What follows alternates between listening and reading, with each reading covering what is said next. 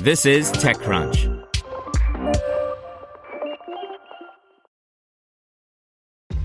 This episode is brought to you by ShipStation.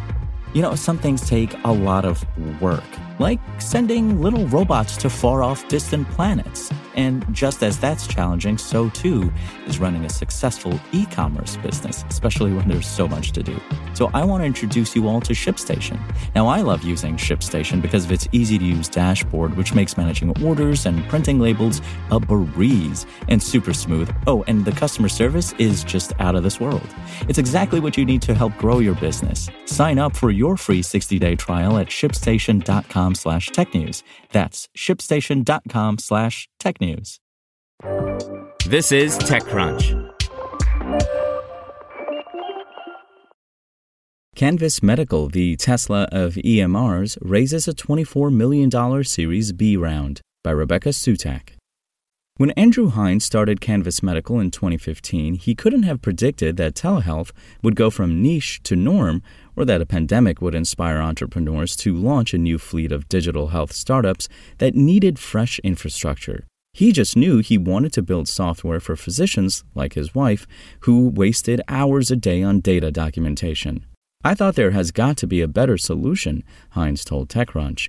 "I started Canvas to design the software with the right data structure and right workflow to be able to have a positive impact on patient health outcomes." Canvas, an electronic medical records EMR startup, helps 15 types of stakeholders ranging from physicians to insurance companies to social workers keep better track of their patient data through a workflow system that autofills information in a document, rather than through a series of drop-down menus, which makes it faster and easier for users. Now, the San Francisco-based startup just raised $24 million in Series B financing in a round led by M13, with participation from existing investors including Inspired Capital, IA Ventures, and Upfront Capital. For Inspired Capital COO and partner Mark Batsian, the need for Canvas was clear right away, as his wife has also had to work with bad EMR systems in her career. Inspired invested in the company's Series A round in April 2021 before doubling down for the Series B this year. One quote that has never left my mind is one of their physicians called Canvas the Tesla of EMR, Batsian said. "It's an industry-leading product experience that gave us the conviction to invest in the A and to really rethink EMR and infrastructure for healthcare." Despite the success of Canvas so far, Hines didn't originally plan on being an entrepreneur. A year before he founded the company, he took a software engineering role at Practice Fusion, a high-flying EMR company that had raised more than $100 million in venture capital at the time. Hines said he learned a lot there, but the company didn't make its money from the EMR system, but rather through other channels it also developed, and he felt that created a misalignment on where growth was oriented. The current iteration of Canvas's software took 5 years to develop and launched in the fall of 2021.